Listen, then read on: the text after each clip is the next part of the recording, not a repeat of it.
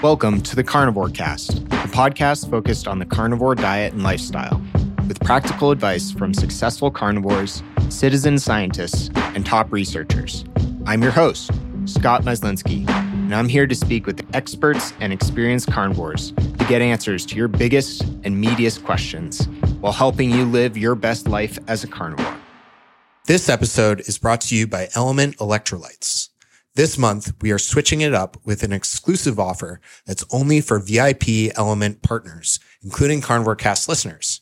You can now receive a free sample pack along with any regular purchase when you use my custom link at drinkelementtea.com/carnivorecast.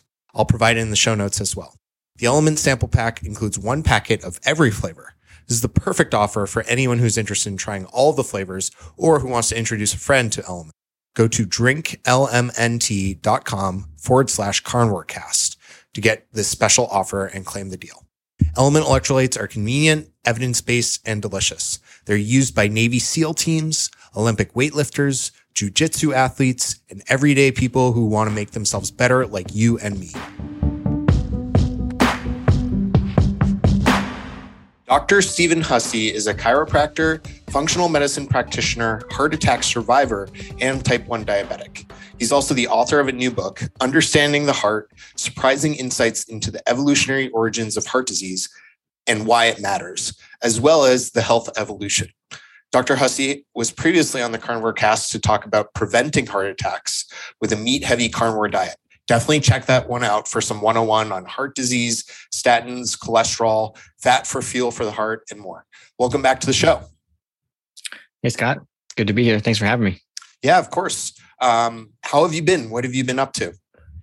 I really mainly, promoting the book and everything, because I originally self-published the book, but then it was picked up by a publisher. So I went back through the editing process again. And so it just came out in April. So I've been working hard to kind of promote that. And then also, working hard to get speaking opportunities. So I'll be speaking at a few different events later this year. So excited about that. But otherwise, just hanging out and, doing my clinical practice thing and just having a good time. That's awesome. Well, you're a man of many accomplishments and you're doing a lot of great work. So I wanted to hear, it's a really interesting title, This Evolutionary Origins of Heart Disease. And I believe in some of the chapters you talk about, the difference between us and other animals and how heart disease develops and how we may have perpetuated some of it. Can you get into that a little bit? And why did you decide to start with evolutionary origins? Yeah. So for me, my first book is called The Health Evolution. And I wrote that book because, I've been kind of a student of health and how to create health for a very long time, and I'll continue to be one forever.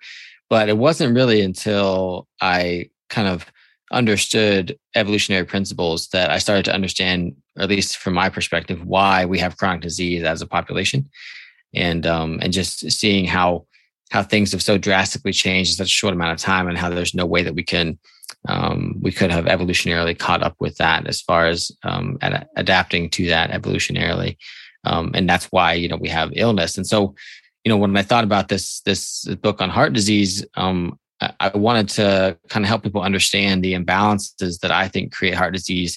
And so the imbalances are happening in modern day, but those mechanisms in our body that are still present in us today, evolved in us a long time ago, very, very long time ago. And even evolved in us before there was even an us, before there was even modern humans. So I wanted people to kind of understand those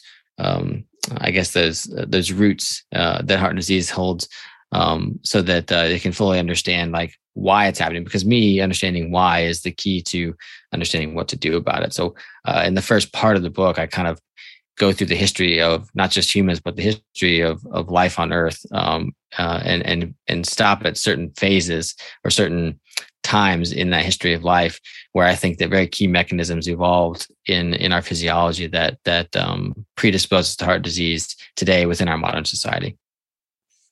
Very interesting. And how do we differ from other animals when it comes to heart disease and heart attacks? Yeah. So there's this one point in the evolution of life where we get the reptiles evolving into the first mammals. And this happened, I believe, I may misquote the number, but I think it's 225 million years ago when we saw the first mammals. And so there's this very different, and people have heard the term like play dead when it comes to certain animals. The animals play dead or whatever. And that's actually kind of a real thing based on certain animals adaptation response to a stress. And so mainly like in reptiles, reptiles, think of them as like these cold-blooded animals. So the reason they're cold-blooded and the reason that a mammal is warm-blooded is because the mammals are much more metabolically active. We're constantly making energy all the time because we're very mammals, at least, are very active. They're always moving around. They make quick movements, that kind of thing. They create body heat because we're producing all this energy all the time. Whereas reptiles tend to be more slower moving, and they don't have, some of them have these kind of bursts of speed, but they're not like moving around all the time. And so they can kind of suppress their metabolism to a point during a stress that they can actually shut down an organ. And this is what, this idea of playing dead. And for some reason that was evolutionarily advantageous. It's almost like it created a lack of interest in the predator that was, preying on them. And so when they had this shutdown response, they literally played dead and organs literally shut down. Now, if a stress response like that happened in a mammal and the reaction was for an organ to shut down, that would be a very problematic thing because we're very metabolically active. We need constant energy. There's no way we could survive for a period of time with a shut down organ. There's actually very few species of mammal, only really one that I know, which is the naked mole rat, that can severely slow their metabolism and almost shut down organs. But that's because they've evolved that in a very specific circumstance. But in general, if that happened in mammals, then we'd have organ death or death of the mammal in general. And so in order for a mammal to evolve into a reptile to evolve into a mammal, or for that process to take place over however many thousands, millions of years, we had to have a change in the stress response because we could no longer have a stress response that related or created organ shutdown. And so that's what we see. We see that in reptiles, there was this one pathway of the vagus nerve, which is the nerve that communicates our stress response, and it was the dorsal motor nucleus. And so then in higher evolved reptiles, we start to see this evolution of this split in that nerve. So there was two different pathways. And then in mammals, it's fully evolved into two different pathways. So there's one nerve, the vagus nerve has two different pathways, the dorsal motor nucleus and the nucleus ambiguus. And so this other pathway almost allows for us to have that stress response without an organ shutdown. And so that's what allowed mammals to have, responses to stresses and still not die and have that problematic situation. And so, hopefully people are starting to think, because you kind of preface this with, heart attack. There is a situation where we can have a stress response when we have a severely imbalanced stress response that can kind of default us back to that older evolved kind of reptilian response. And that can cause shifts in metabolism in the heart, where it forces the heart to burn more glucose than it would like to. And that can lead to a cascade of changes that can cause to what I've termed metabolic heart attacks because of shift in metabolism. And we see this a lot, way more prevalent than we think, because most people think this heart attacks are caused by a blockage of an artery in the coronary arteries, which can happen. But more often than we think, it's caused by the shift in metabolism when there's no blockage whatsoever, but we still get tissue death of heart tissue. And it's due to these mechanisms of this of metabolism and a forced shift in metabolism due to a imbalanced stress response and then a stressful event happening. Yeah, can we take a little bit? That's fascinating. Thank you for sharing that. Can we talk a little bit more about the real causes and what may cause atherosclerosis and other problems with the heart? Yeah, so when people say heart disease, we kind of categorize, or I kind of categorize it into two or three different categories. And so that is like atherosclerosis, which is like hardening of the arteries, which everybody talks about cholesterol with that. And then there's heart failure, where the heart is quote unquote not pumping like it should be, but it's not necessarily supposed to be pumping, which we can talk about. And then there's heart attacks, I guess, because you could do heart attacks, or you could do cardiac arrest, those types of things. There's different types of heart attacks. But yeah, so if we want to talk about, I believe, in my book, there's this theme of these three imbalances that I trace back evolutionarily. These three imbalances that happen within our modern society to our bodies that predisposes to heart attacks. And those are having poor metabolic health, which is kind of a buzzword right now. Metabolic health, or being insulin resistant would be poor metabolic health, and having poor metabolic flexibility, the ability to go back and forth easily from burning carbohydrates and fatty acids readily. The second imbalance is inflammation and oxidative stress. They kind of go hand in hand in my world. Some people can differentiate them because they're kind of two different things, but they cause the same kind of issues in the body. So I kind of lump them together, and a lot of the same things cause those two things. So I lump oxidative stress and inflammation together, and these are situations in the body where we're constantly telling the body to have an inflammatory response. And so it's a state of inflammation, or we're getting an excess of what are called free radicals in the body, which I tell people those are kind of like the Looney Tunes Tasmanian devil, where they're just kind of going around looking for things to do and causing damage in the process. We can get to states where that kind of stuff happens. And then the third one is an imbalance in our autonomic nervous system, which the autonomic nervous system is a system in our body that's perceiving our environment through our senses and telling our body whether we're in a safe or threatening situation. And based on which one we're in, our body responds accordingly. However, we can get an imbalance in this response, and we can incorrectly think that we're constantly in a threatening state. And that can lead to an imbalance, like we're always in this stress response state. Which can cause a lot of issues. So those three imbalances are, I think, the drivers of heart disease. These three types of heart disease, and so we can get into how those specifically cause atherosclerosis or whatever if you want to, but I'll let you kind of ask from there. Yeah, that's really helpful. Those three types, and where I guess how does like ventricular hypertrophy fit into these things, like the heart enlarging? Does that lead to one of these different types of heart disease, or how does that play into this whole situation? Yeah, so I mean, like when the heart expands like that, I guess you're calling it, like cardiomyopathy, or dilated cardiomyopathy, where the heart is kind of like, at least one end of it, anyways, is kind of shaped like a football. It's kind of that comes to that point a little bit because it's supposed to be spiraling when it contracts and everything. But in dilated cardiomyopathy, yes, a ventricle can expand, and it can be shaped more like a basketball, or one end of the heart can be shaped more like that. And to me, this happens for a few reasons. One, we can get inefficient metabolism of the heart, because it's been shown over and over again that the heart tissue prefers fatty acids and ketones for fuel, and that even in the presence of glucose, that the heart will go for the ketones for sure.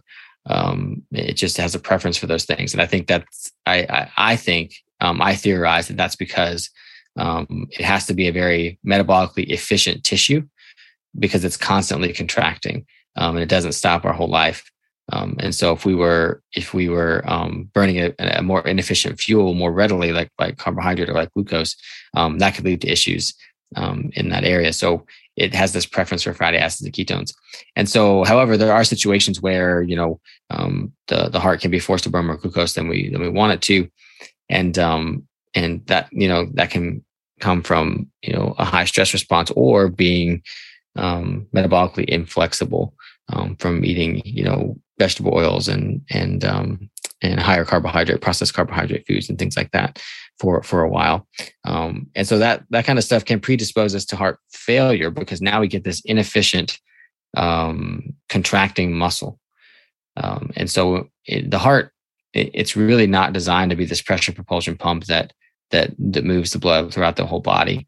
And it actually physically can't do that based on, the physics of it, and like the engineering of it. Like it's impossible for a heart that size to do that, heart our size to do that. And so if it's forced to, because it has this poor energy source by burning more glucose than it wants to, but also when there's a breakdown of mechanisms of blood flow on its own, then the heart can be forced to be more of a pressure propulsion pump than it's designed to be, or that it's evolved to be.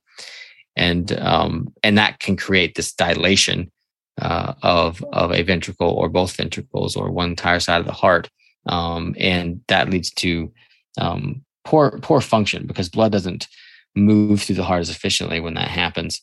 And so it's kind of multiple things. It's these breakdowns of mechanisms of the blood moving on its own, forcing the heart to move it more, but also we get a poor metabolism. And curiously enough, like hearts in heart failure, when they study people with heart failure, they really prefer ketones. Like not only does a normal heart tissue prefer ketones and fatty acids, but the preferred fuel source for the heart, a failing heart, is ketones, hands down. And they've seen this over and over and over again in studies. Yeah, that's really interesting. So what are some of the other, you mentioned the 3 types. What are some of the other causes that can lead to those, and how do they manifest? You mean like atherosclerosis or heart attacks? Yeah. Yeah. So like with atherosclerosis, everybody talks about, so atherosclerosis is the hardening of the arteries. And this can happen. It happens very predominantly in coronary arteries, but it can happen in many different arteries. And so like I like to ask people a few questions, because people say, oh, it's cholesterol, or, I guess the mainstream medicine says it's cholesterol, or the conventional wisdom is that it's high cholesterol causes these things. But I would ask people, if cholesterol is the driver of atherosclerosis, and when you have high cholesterol, it's high everywhere in the blood, not just where you're getting atherosclerosis, then why doesn't atherosclerosis develop everywhere? Why is it only in these select places if cholesterol is the driving force? And also, why doesn't it happen in veins? Why don't veins get atherosclerosis? And, the short answer is that, the arteries are under higher pressure. But that doesn't mean that cholesterol is causing atherosclerosis. So if we look at what atherosclerosis is it's hardening of the arteries, because the lining of the arteries is called the endothelia. There's these endothelial cells that line the arteries, and there's always blood flowing through there. And so anytime there's something flowing past something, there's going to be normal wear and tear. There's going to be damage. That's just like a natural part of life. There's going to be wear and tear. It's the ability of our body to repair that normal wear and tear that's important. And so when we look at the endothelial cells and what they need to repair themselves from this normal wear and tear, it's insulin signaling. It's the signal that insulin gives it for growth and repair. And so, that's what all tissues, that's what insulin does. It's a main thing that it does is it signals growth and repair. It also, allows glucose into the cells and things like that. But it does a lot of other things too. But growth and repair is a main role of it. And so if we're in a state where we're insulin resistant, we have poor metabolic health, then that insulin signaling is not happening very well. And so then what happens if we get this normal wear and tear, or we get excessive wear and tear because we're not living a healthy lifestyle? We're exposed to toxins, we have high stress, we're eating an inflammatory diet, like those types of things. We're getting more wear and tear, we're getting more damage to these arteries, and they have an inability to repair themselves because they lack insulin signaling, because they're insulin resistant. And what happens in that case is the body says, well, we have to do something, because if we don't do anything, the artery is going to rupture. And that's a much bigger problem. That's bleeding out. That's death very quickly. And so it uses cholesterol and minerals and various other things to almost like spackle to kind of patch up this artery that's being damaged. It's just kind of a short-term fix. That's better than the alternative. And so. And then we get this development of atherosclerosis. And if that process keeps happening, then the atherosclerosis gets worse and worse and worse. And so, but since cholesterol is part of that process, it's kind of been blamed for the development of atherosclerosis. And, people will tell me too, like, well, it's not cholesterol. We understand that doesn't do it, but but if it's damaged cholesterol, like oxidized cholesterol or LP little a or things like that, then those things cause it. And yes, they do contribute, but those things in my mind are still not at fault. The high amounts of those things can contribute to atherosclerosis, contribute to that damage of the lining of the artery, because those things are acting like free radicals, just like everything else that can act like a free radical. However, it's the things that cause the oxidized LDL, that cause the damage to the cholesterol, that are also causing damage to the lining of the artery. Those are the things that are driving the atherosclerosis formation because of the damage it's creating. And so our atherosclerosis is these two things that I talk about. It says inflammation and oxidative stress, damaging the lining of the artery. But then it's the inability of the body to repair itself because we have poor metabolic health that really allows the process to take place and kind of take off. Does that make sense? Yeah, absolutely. This episode is brought to you by Optimal Carnivore and their new Brain Nourish. Brain Nourish is the ultimate whole food nootropic supplement to build a better brain. They've combined grass-fed beef brain and lion's mane powder in a groundbreaking formula. These two ancestral superfoods have been used for centuries as a nootropic to improve brain function and overall mental well-being. Now available for the first time together in convenient capsules. You can get 10% off your order by going to the link in the podcast notes or in my Instagram bio and using the code carnivore10, all one word, at checkout. Each serving has 1,500 milligrams of organic lion's mane mushroom extract and 1,500 milligrams of beef brain. They only use 100% real mushrooms, organic fruit bodies, which are rigorously tested and for active compounds. The beef brain is sourced from the highest quality regenerative farms in New Zealand. Check out the link in my bio or in the show notes to get yours today. So how can we prevent some of this? What are some things that we can do to improve our heart health? How can we get ahead of it? And then I'd love to also get your take on like preventative testing and something better than just a simple lipid profile. Yeah, for sure. So in the book, I talk about these three imbalances, and it's kind of a theme throughout the book. And so when we talk about how to prevent heart disease, it's how do we create health in these three, or how do we prevent these three imbalances and create balance with these? And so the three imbalances we'll go through. It's the poor metabolic health. So the things that are driving, I think, poor metabolic health from a dietary perspective are vegetable oils, because the way your body metabolizes vegetable oils or high amounts of omega-6 fatty acids, linoleic acids, or polyunsaturated fatty acids, whatever you want to call them. The way your body metabolizes those tells the body, it tells the fat cells to be insulin sensitive, and it tells the rest of the body in turn to be insulin resistant. And when the rest of the body is insulin resistant, that's the problem where we get the insulin resistance of the endothelial cells. And so it's the large consumption or the increased consumption of vegetable oils that we've seen over the last 100 years or so that is driving that. But then all the processed carbohydrate foods, the grains and the sugars and things like that, are basically fuel to the fire. The only thing worse than breaking metabolism is trying to get it to work properly when it is broken. And so that's exactly what all the processed carbohydrates do. And I think that, you could also create a state of insulin resistance with enough processed carbohydrates, but not as bad as if there were vegetable oils too. So that's, dietarily, that's how we're getting metabolically inflexible. And so if you want to avoid it from a dietary standpoint, you avoid those foods. But also, insulin resistance can be caused by many different things. Chronic stress will definitely do it. Or toxin exposure, things like that. Certain toxins will definitely contribute to that as well. So it's never one thing that causes these imbalances. When we talk about inflammation and oxidative stress, eating an inflammatory diet is obviously one thing that's going to cause not just the inflammatory response, but also oxidative stress, especially getting back to the vegetable oils.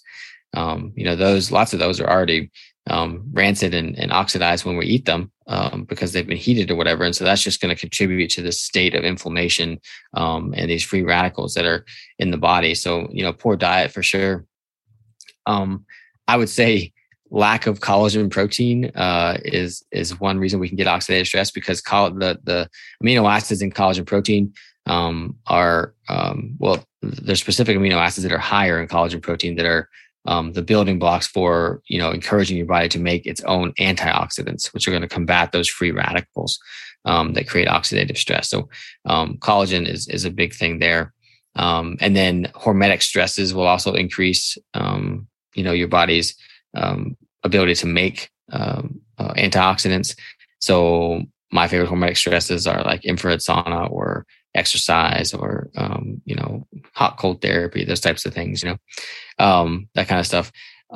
And then also toxin exposure. So the areas I tell people to look into their life as far as toxin exposure and try to minimize their toxin exposure are our food, which we kind of talked about already. So, organic doesn't mean that it's completely, void of toxins, but it's way less than if it wasn't organic. So I would try and do that and just know where your food comes from. There's water. So make sure you're drinking clean water, ideally not in plastic bottles and not tap water, and just kind of get the cleanest water you can get, which can be a chore these days. It's air. So obviously we can't control all the air that we breathe because we go outside, but we can control the air in our home to an extent, especially in our bedroom where we spend a third of our lives. I really think it's important to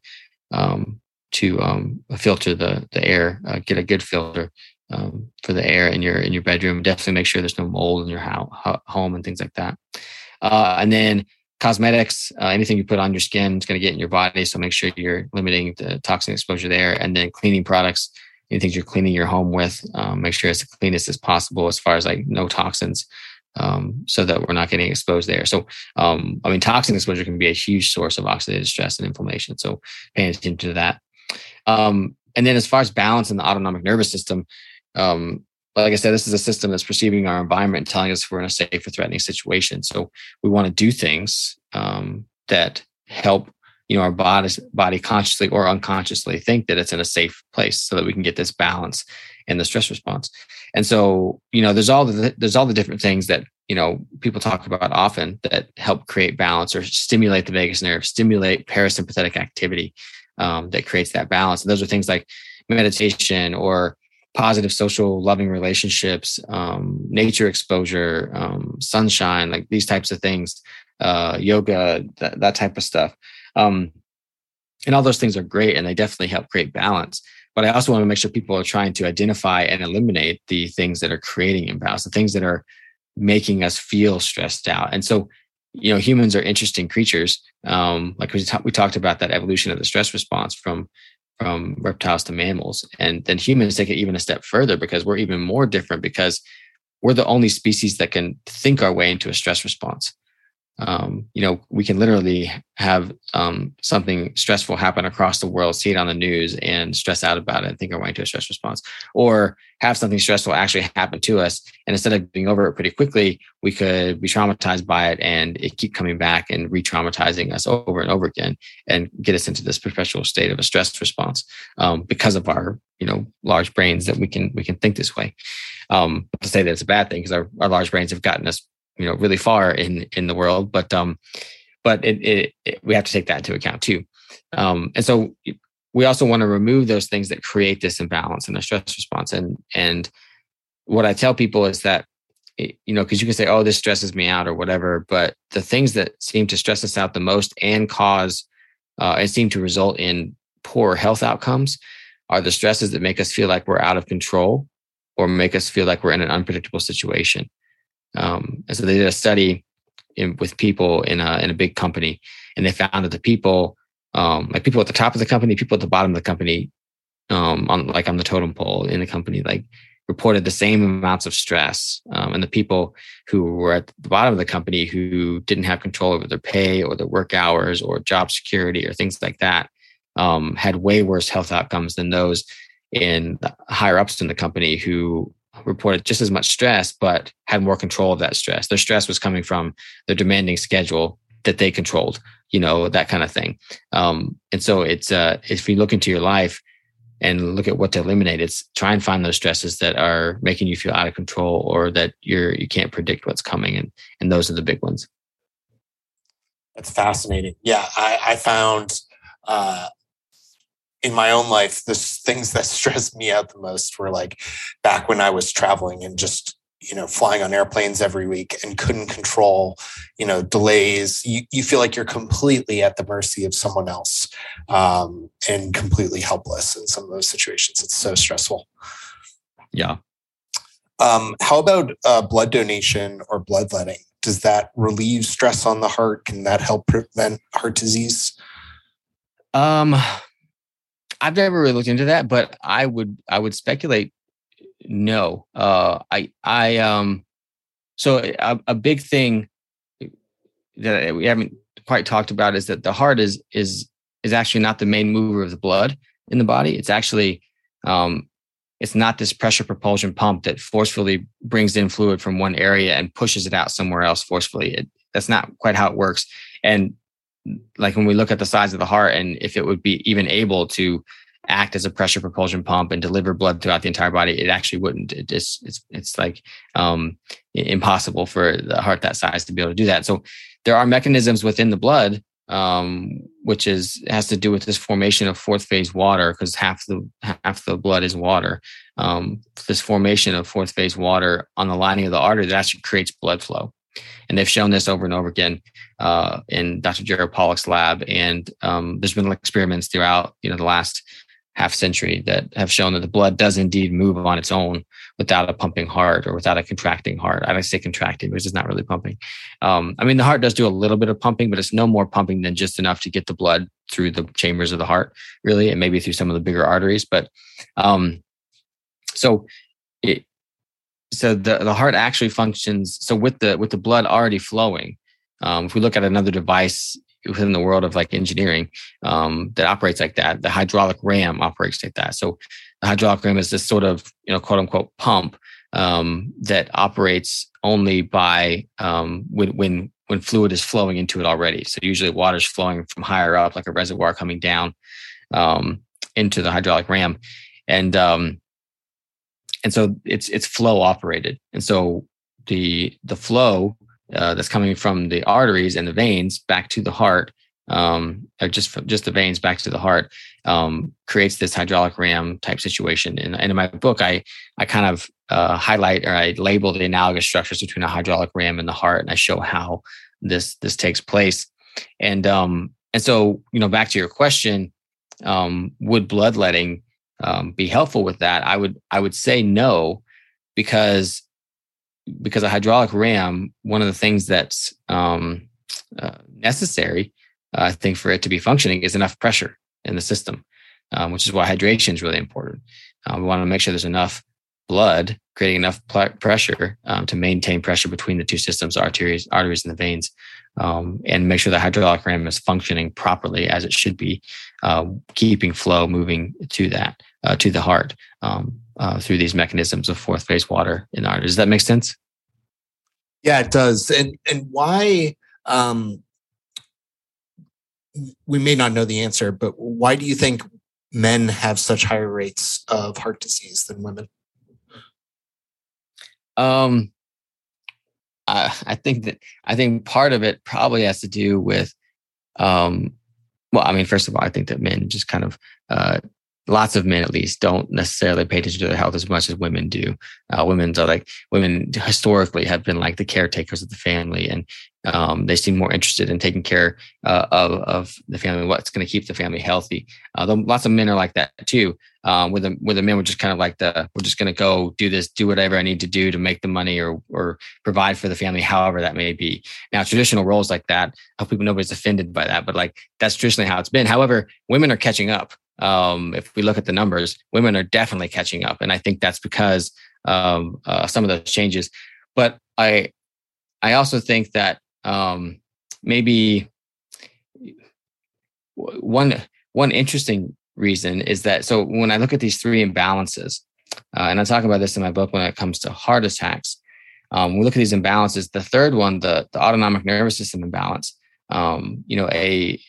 creating balance in that can be done lots of different ways. And it's actually been shown that a monthly cycle, menstrual cycle, has been shown to significantly increase the amount of parasympathetic, of non-stress signaling to an autonomic nervous system, which creates balance. And that's something that obviously women have that men don't have. They don't have that monthly parasympathetic stimulation that women have. So that can be one explanation. But yeah, I mean, there could be many different reasons. It's kind of an interesting thing, but it's also interesting that women are definitely catching up as far as heart disease goes. Yeah, that is interesting. And what about heart cancer? What does that have to do with this? And what do you think about heart cancer? Yeah, so this was a question that was posed to me maybe 3 or 4 years ago now. And I immediately kind of, I guess, speculated what the answer was. And I did some research and found out my real answer. But the heart cancer is extremely rare. So just to give people an idea, not only is heart cancer itself rare, but a primary tumor where the cancer starts in the heart is even more rare than heart cancer itself. But there's a guy in Canada, I think he's in Canada, a doctor in Canada, who's kind of the closest thing that we even have to a cardiac oncologist. And he only really sees 10 to 12 cases a year. And usually those are from cancer metastasizing from somewhere else in the body to the heart. They didn't originate in the heart. So heart cancer is this extremely rare thing. Yet cancer rates are rising like crazy, but heart cancer still stays pretty rare. And so I think there are two reasons for this. One is that, I kind of talked about before, the metabolism of the heart, it prefers fatty acids and ketones. And if people are familiar with the work of Dr. Otto Warburg, and then more recently Thomas Seyfried and Dominic D'Agostino, and how they the metabolic theory of cancer and these types of things, ketones are non-fermentable fuels. And when you look at a cancer, what cancer is, it's when the cell has become so damaged that it can't use oxygen anymore to make energy, and it has to result, instead of using oxidative phosphorylation, it has to use something called fermentation. And so these, ketones are literally non-fermentable fuel sources. And so the heart has this preference for ketones. And so just that by default would suggest that the heart is less likely to use a fuel that would create this state where we get this acidic, non-differentiated, very poorly structured cell that is a cancer cell. But also, I guess the main reason is that heart cells can't divide. They, somewhere along the developmental path, they lose the ability to divide, which means that if you damage heart cells, repair is the only option you have. You cannot make new ones and replace that tissue like lots of other tissues in the body can. They can divide and grow more tissue, whereas the heart, that's why heart attacks are such a big deal, because if tissue in the heart is damaged, the only chance we have is to repair those damaged cells. We can't make new ones. And so, I talked about that situation where we could get a heart attack where there's an imbalance in the stress response, and that forces the shift in metabolism in the heart. And that shift in metabolism is the shift toward glucose utilization, which is the same thing we see in cancer, is glucose utilization, because glucose is the fermentable fuel that the cancer cells can use, which is why you take a solution of glucose and do the DEXA scan, and that picks up the cancer spots. Wherever the glucose is being more utilized, you can pick up the cancer spots on that scan. And so if the situation happens where we get the surge in adrenaline and the heart is, forced to burn more glucose than it's designed to or evolved to burn, since the heart cells can't can't divide, they die, right? So that's why we can get metabolic heart attacks, is because in that situation where we're forcing the heart to burn more glucose than we want to, instead of become a cancer cell that's this rapidly dividing kind of short-term fix, long-term issue, because that's all cancer is. It's the survival mechanism of the cell to rapidly divide. to prevent, or because it's like a short-term fix, but long-term, it's obviously not a good thing. The heart cells can't do this because they can't divide, so they die. So instead of becoming cancerous, they just die, which is why heart cancer is so rare. Interesting. And I want to talk about preventative screening. Typically, your average GP will only look at a basic lipid profile. Can you talk about some of the problems with that and, what you would suggest instead, both whether it's in terms of blood work as well as imaging? Definitely. Yeah. So the problem with taking just a lipid panel and looking at your total cholesterol or your LDL cholesterol is that cholesterol by itself, there's no really evidence that it causes heart disease as far as atherosclerosis goes. And there's lots of studies that show that people with high cholesterol live longer, have less heart disease, less cancer, higher cognitive abilities as they age, this kind of stuff, less infection. At least the associations are there. I mean, those are only association studies, but you'd think that if cholesterol was this problem, I think we'd at least see an association between higher cholesterol and these things. Instead, we see the opposite.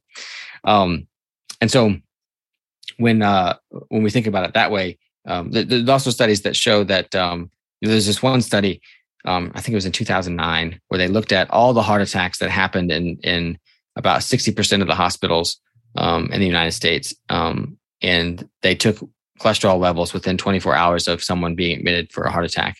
And they found that I think over 75% of them had normal, quote unquote, normal cholesterol levels. So I know cholesterol fluctuates. Dave Feldman has showed us that it definitely fluctuates on a day-to-day basis. However, you'd think that if high cholesterol was so causative in heart attacks and atherosclerosis, that you'd at least see more than 25% of the people with high cholesterol who had heart attacks, right? So things just don't match up. But again, we're kind of blaming this thing that is used to repair the lining of the artery in certain situations as the cause for atherosclerosis. So what should we really be looking at if cholesterol is not so problematic and it's not really the cause? So I still would want to take a lipid panel. However, I wouldn't be so worried about the total cholesterol and the LDL. I'd look at the triglycerides and the HDL, and I do the trig to HDL ratio. And that ratio should be 1.5 or lower.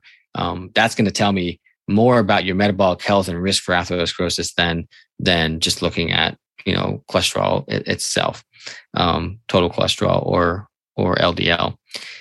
You could also look at oxidized LDL or LP(a), these kind of things like that. And I like to, you can look at those. I don't like to put so much emphasis on those though, because again, it's not those things themselves that are directly causing, or the only things that are directly causing atherosclerosis. It's the things that create those things, that the things that damage that cholesterol that make oxidized LDL that are also damaging the line of the artery. Those are the things like the toxin exposure, the stress, the poor food, the things we talked about.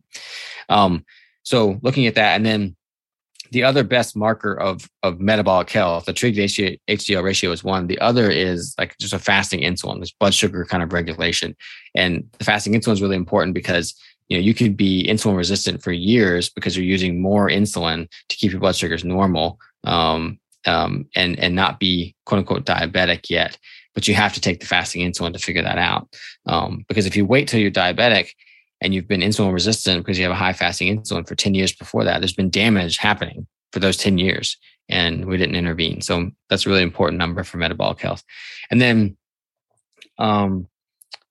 as far as inflammation and oxidative stress, I mean, you could take a lot of different numbers and really get into the weeds, measuring damage to DNA or damage to fatty acids in the body. But I think there's generally a good place to start is like a high sensitivity C-reactive protein, which is a good measure of general inflammation in the body. And then I like to take a GGT, which is a liver enzyme that kind of gives me an assessment of how much oxidative stress is the liver having to handle. I think those are good places there. And then as far as balance in the autonomic nervous system, the best measure of balance in the autonomic nervous system is heart rate variability, which, there's no mistake that we measure that through something in the heart, because the heart is very connected to our emotional state. And that's why we say things like, I love you with all my heart. So heart rate variability, incredibly important to be tracking as far as this goes. And then One that people like to look at is a CAC score, coronary artery calcium score. And that's like a CT scan of the coronary arteries to basically assess if there's calcification in the arteries. So the issue with this though is, I mean, it's a good scan. It's definitely good to look at as far as assessing risk, but it doesn't show soft plaques. It only shows the hard plaques, like the ones that have calcified, because that's what's going to show up on the CT. So if there's soft plaques around and there's a lot of them, you're not necessarily going to know. Also, it's really hard to take that, because I've had clients come to me and say that, they're like, I went and I wanted to change my lifestyle and change everything, and I did everything right. I did. And they did, like, it sounds like they did a lot of right things, and they said, I got a CHC score and it was 400 or something like that. And they're just like, why is it so high? I don't understand. I've been doing it right. I said, well, how do you know it wasn't 800 before? So it's really important to get kind of that baseline one and then compare it, and they really don't recommend doing those too often. Every 5-8 years, something like that. I mean, you could get them more often, I guess, if you had a doctor, write that for you. But yeah, so you kind of have to wait that one out, and it doesn't show the soft plaque. So while I think it's useful to kind of know and get your assessment of how damaged has your arteries been, like in the past, and how they're doing, I think there are better, short-term, markers to be taking. But that one, I mean, there's definitely research that shows that it is certain things. It is an indicator whether or not someone may have heart attacks or further develop heart issues, a CAC score. So yeah. And what about like an echocardiogram, an EKG, or a cardiac MRI? Yeah, I mean, like an echo is definitely going to help you with heart function, or illustrate heart function, as far as, especially with like a heart failure patient, or someone who's just had a heart attack and their recovery and that kind of stuff. And I think those things are, they're useful, but I don't know. I kind of have this, not aversion, but this hesitation when it comes to testing, because I think that, we humans like to quantify everything. And I know that there are, the biohackers out there. And I think that that's really interesting, all the information that they get, and what I've learned, particularly from biohackers and things, is really interesting. But I think for the average person, it can get quite overwhelming. And I don't think that any test is going to tell, like blood tests or imaging or functional tests, is going to tell us if we're healthy or not. And sometimes we let them tell us if we're healthy or not. And I don't think that's a good path to follow. I mean, blood tests and different things can definitely tell us if there's something really wrong, that we should intervene with right away. And that's one use of them. I'm not saying that we shouldn't pay attention to blood work. And I always look at blood work with clients and everything, but I feel that there's this overemphasis on it, especially when we're just on the outside looking in, trying to understand this very complex biological ecosystem that is the human body. I don't think that,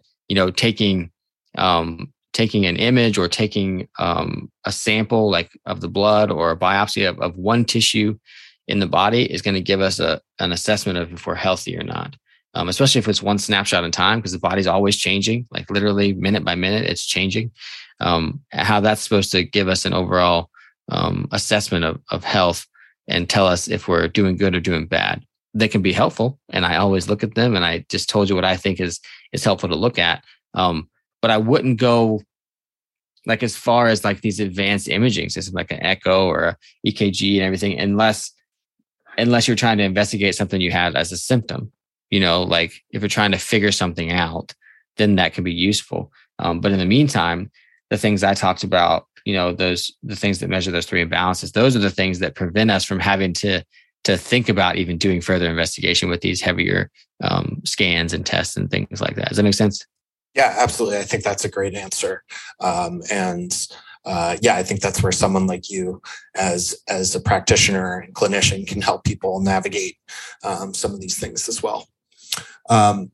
Great. Well, this has been fantastic. Thank you so much, Stephen, for your time. I've learned a lot. I'm going to be re-listening to this one a couple times. Where can people find the book and find out more about you? Yeah, my website is resourceyourhealth.com.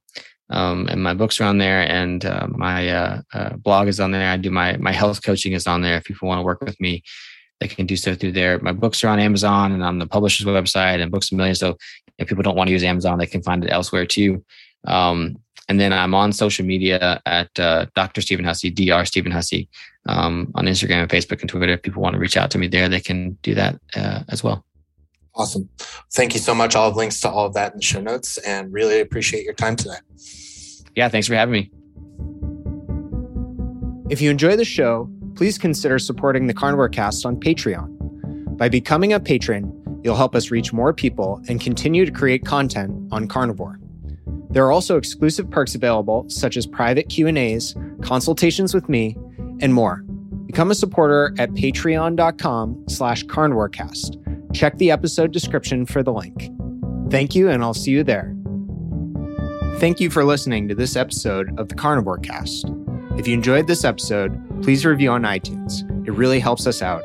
And share it with a friend.